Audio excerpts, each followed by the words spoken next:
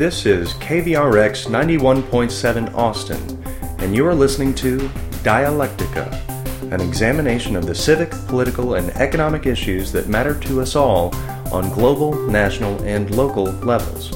Dialectica is brought to you by students of the LBJ School of Public Affairs and is produced in partnership with the LBJ Journal of Public Affairs. We hope you enjoy the show.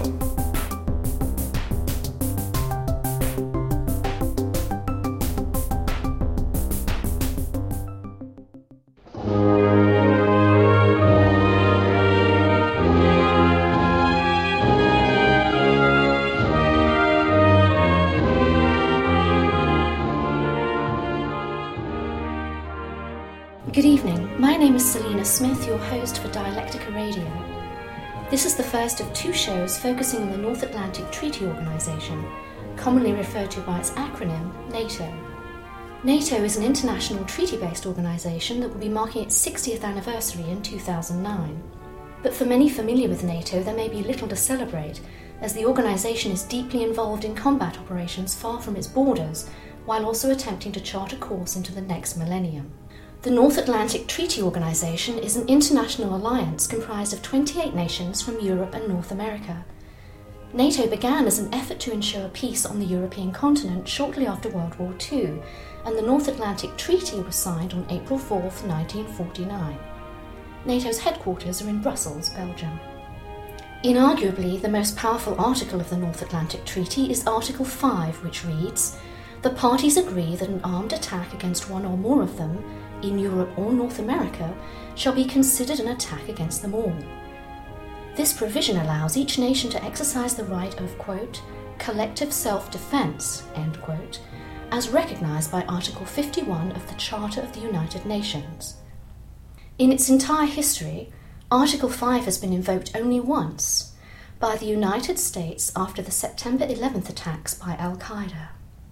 Few of the 12 original signatories in 1949 would recognize the NATO of today.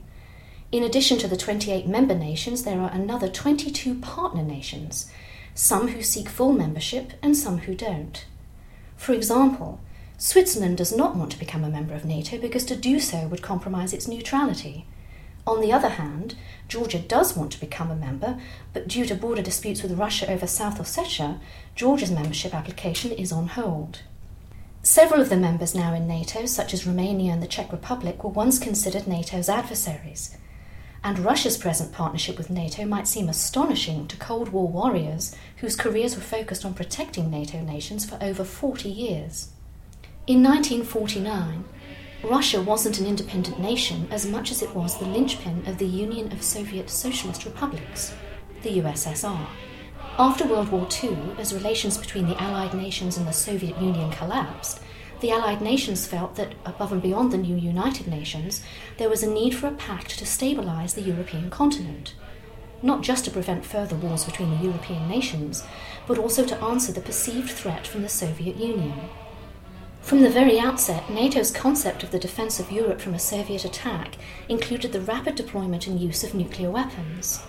The build-up of military forces resulted in a Cold War that lasted some 40 years until the collapse of the Soviet Union. The USSR began a slide towards dissolution in 1985 and collapsed completely in December 1991, when the president of the USSR resigned, declared the office extinct, and ceded all powers to the president of Russia. During this period of some 40 years, NATO was almost single-mindedly focused on addressing the fear of a mass Soviet invasion. NATO cites its coordination and preparedness as one of the primary reasons war never broke out with the Soviet Union. However, since the fall of the Soviet Union, NATO has been challenged to find an appropriate mission on which to focus.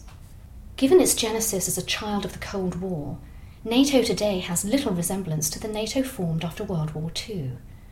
NATO no longer has a single purpose, but now faces a world where the threat to its region comes not from other nation-states, but from terrorist and criminal organizations with no clear national affiliation. These organizations are often aligned along religious ideations or ethnic allegiances. NATO must also address the increasing threat of cyber warfare conducted by various criminal organizations, which has the same impact on a nation's infrastructure as a fully fledged military attack. The challenges are significant, while the stakes are high. As NATO is marking its 60th year in 2009, its senior leadership is struggling with NATO's image. It's trying hard to ensure the organisation isn't viewed as an infirm senior citizen, but rather as a constructive and vibrant young adult within the international community. Yet NATO may already be suffering from poor vision. Senior leaders at NATO suggest the organisation has a role in providing global security. Senior leadership at NATO is also attempting to ensure the organisation's relevance in today's global environment by forging ahead with a new strategic concept. The last strategic concept was adopted 10 years ago, and its development was difficult when NATO only had 16 members. Now NATO's strategic concept will have to incorporate the interests of 28 members, several of whom were once part of the USSR, such as Albania, the Czech Republic, and Romania. Some of these new members have few modern resources to contribute towards NATO operations, but what they do have, they contribute as a far larger percentage of their available assets, more so than several long-term members of the NATO alliance. This contributes to existing tensions in the development process. In addition, the new strategic concept will have to contend with threats from non-state groups, such as international terrorists and criminal activities, that pose a regional threat or may require supranational decision-making to thwart.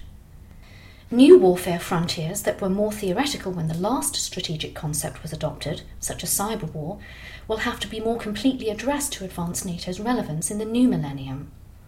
The strategic concept will have to balance these often competing realities. The task of guiding these efforts will fall to the Secretary-General of NATO. The Secretary-General of NATO is the senior executive of the NATO staff. The SecGen is also responsible for facilitating the consensus-building process within NATO. Secretary-General Anders Fogh Rasmussen, the former Prime Minister of Denmark, is the North Atlantic Treaty Organization's 12th Secretary-General. Secretary-General Rasmussen officially assumed his duties in August 2009.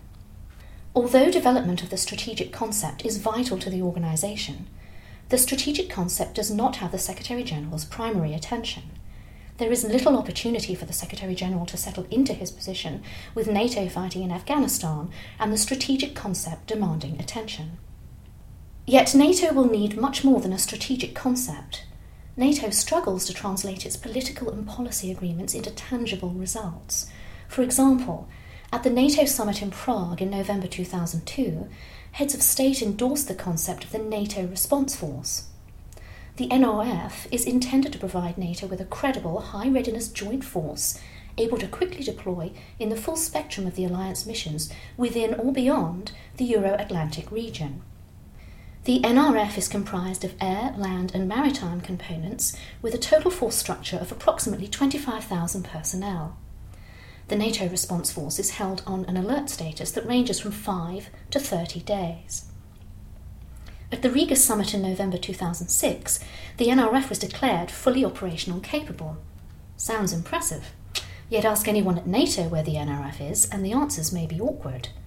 Ask where the NRF is deployed, given NATO's missions and priorities, and again, there will be few answers. NATO is quick to advertise NRF exercises, but a review of the forces involved highlight that it is limited in size and assets, typically a few ships or a few aircraft for a short amount of time, and nothing close to what was described as being operationally capable. The truth is, as an organisation dedicated to the use of consensus, members will agree in principle to the concept of an NRF, but will then not provide the required forces. To this day, there are ongoing efforts to make the NATO Response Force a reality, rather than a conceptual exercise. NATO faces many challenges in accomplishing its goals and missions, and at times its own organisational structure can constitute a major impediment to progress. NATO, not unlike many international organisations, is a complex behemoth of an organisation. NATO can be functionally divided between its political, strategic and operational elements. Political and strategic authority is derived from NATO headquarters in Brussels, Belgium. Above and beyond all the military forces, the NATO headquarters staff itself is very large, with in excess of 1,700 personnel. In addition to this large staff are over 2,000 national representatives, and these people attend over 5,000 meetings in the course of 1 year. Not unlike the mandarins in Imperial China, the senior bureaucrats of the NATO staff in many ways set the tone of discussions. The NATO staff work for the Secretary-General and are often leading experts in their particular fields. Many of the senior staff are experienced policy analysts or military officers.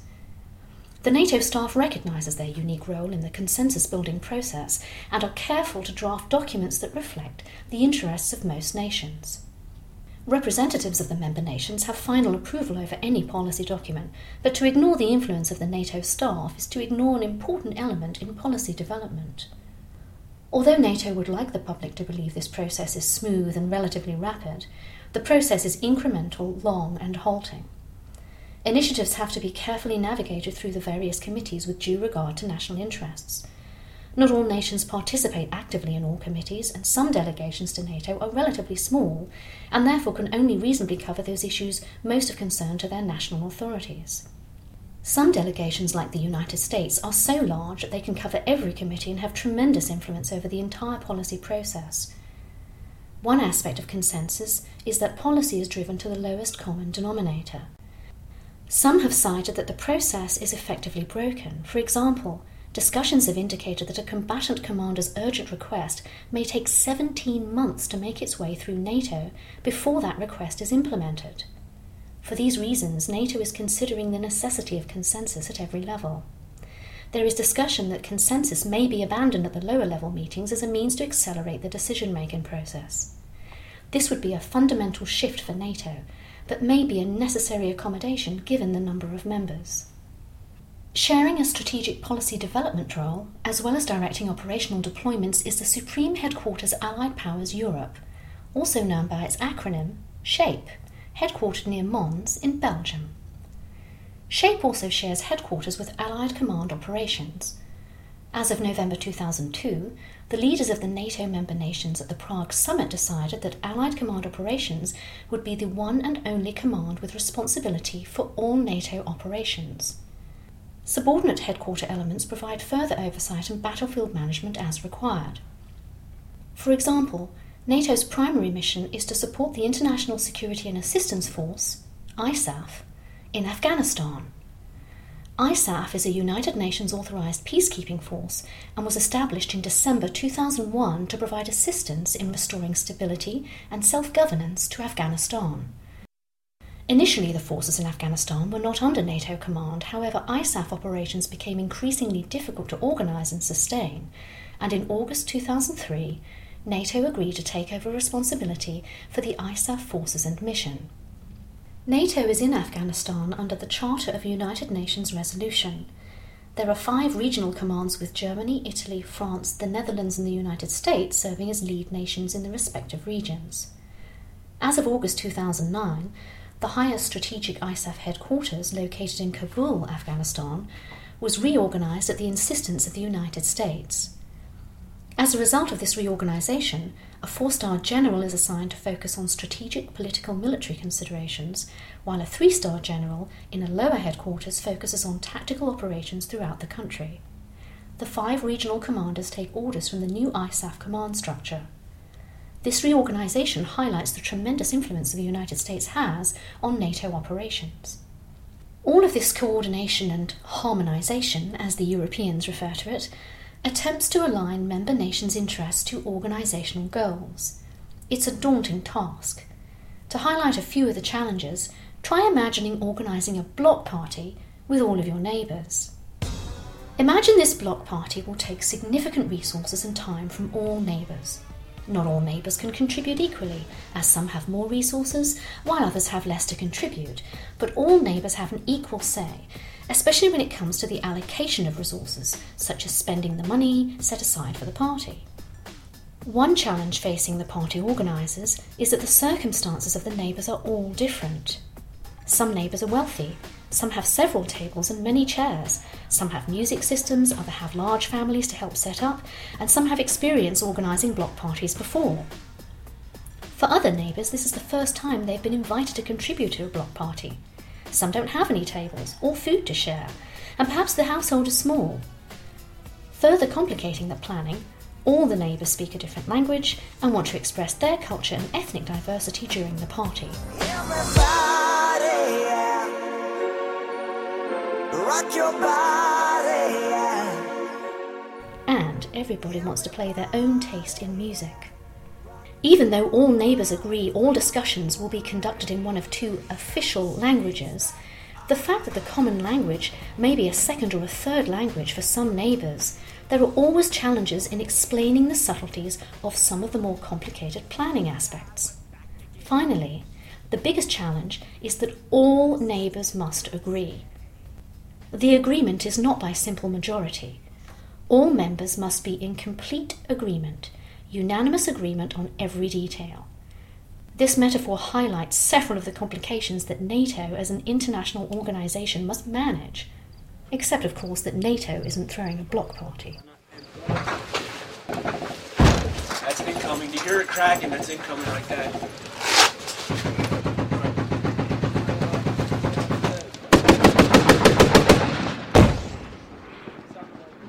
That's mortars outgoing. Incoming, incoming. Whoa, whoa, whoa! Go, go. On Mark 19, start moving across that whole ridge line.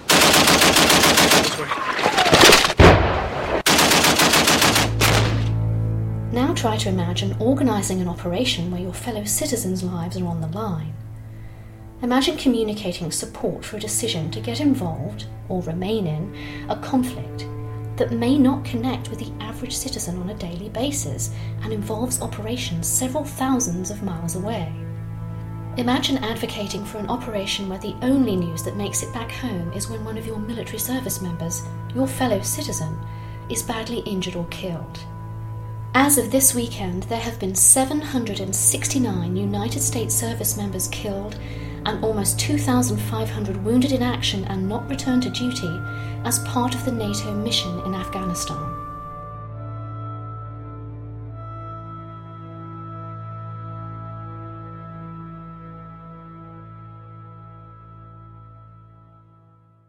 The process of building consensus is continuous and takes place informally and formally. Consensus was accepted as the basis for all NATO decisions at the alliance's inception in 1949.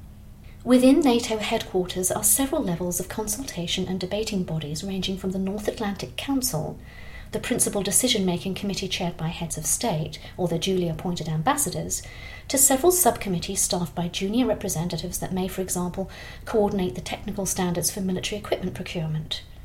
This breadth of coordination and deliberation can be complex, thorny and unwieldy, but most supporters of NATO will cite the impressive effect an agreed decision may have, as the decision is based on the consensus of all member nations.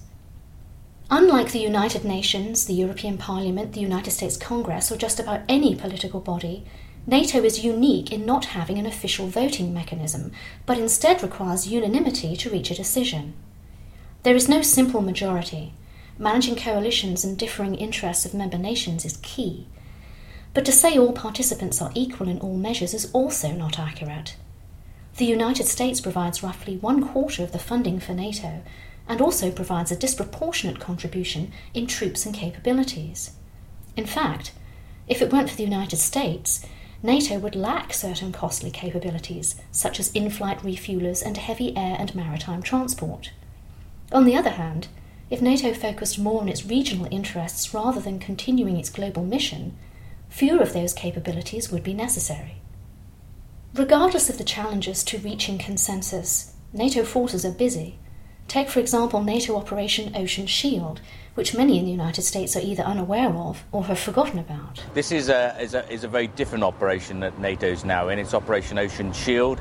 It's developed from Operation Allied Protector, and it's a wider remit to provide maritime security here in the area of the Gulf of Aden to protect the main shipping route. 22,000 odd ships are transiting through this area every year, and so it's a main bloodline through to Europe and the East, but also to provide broader maritime security to the fishing community and all the other dhows that are here, an integral part of trade and life here in the Gulf of Aden.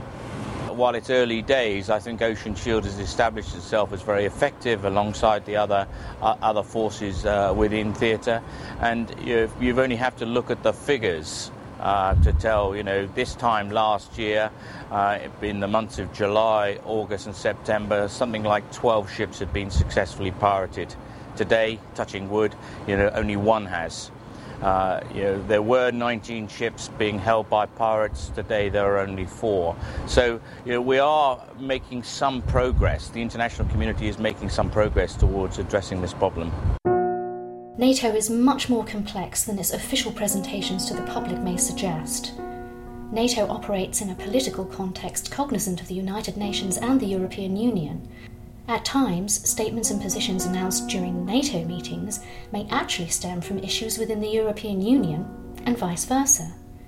For example, the success of an application for membership to NATO may depend upon its alignment with the various national interests of its current members, rather than the NATO organisation as a whole.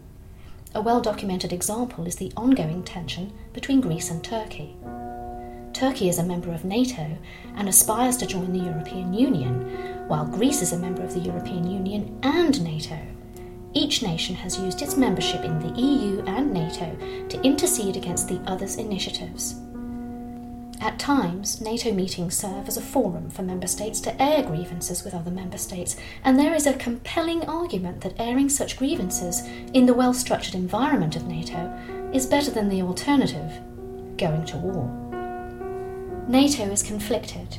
NATO prides itself on its contribution to lasting peace in Europe, yet is presently involved in combat operations far from its borders. NATO intends to develop a new strategic concept, but it may have too many members to effectively reach consensus. NATO was founded on consensus, but is considering dropping consensus at certain levels to compensate for its bureaucracy. All organisations have to adapt to remain relevant, but will these contradictions and changes undermine the foundation of NATO, such that NATO forgets its purpose?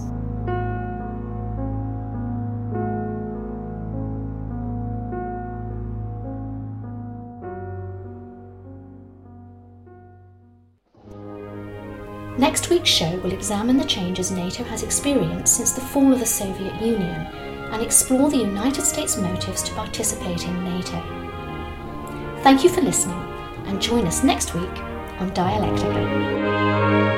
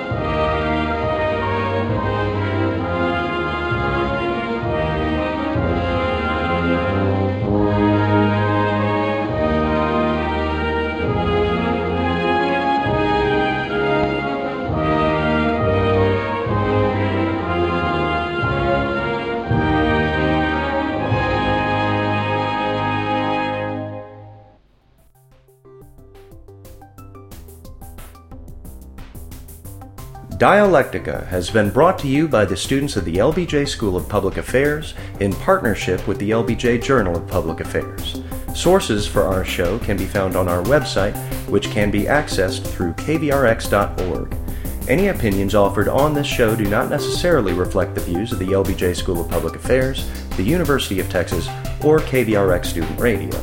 Thank you to our producers and our guests, and remember, you are listening to KVRX Austin.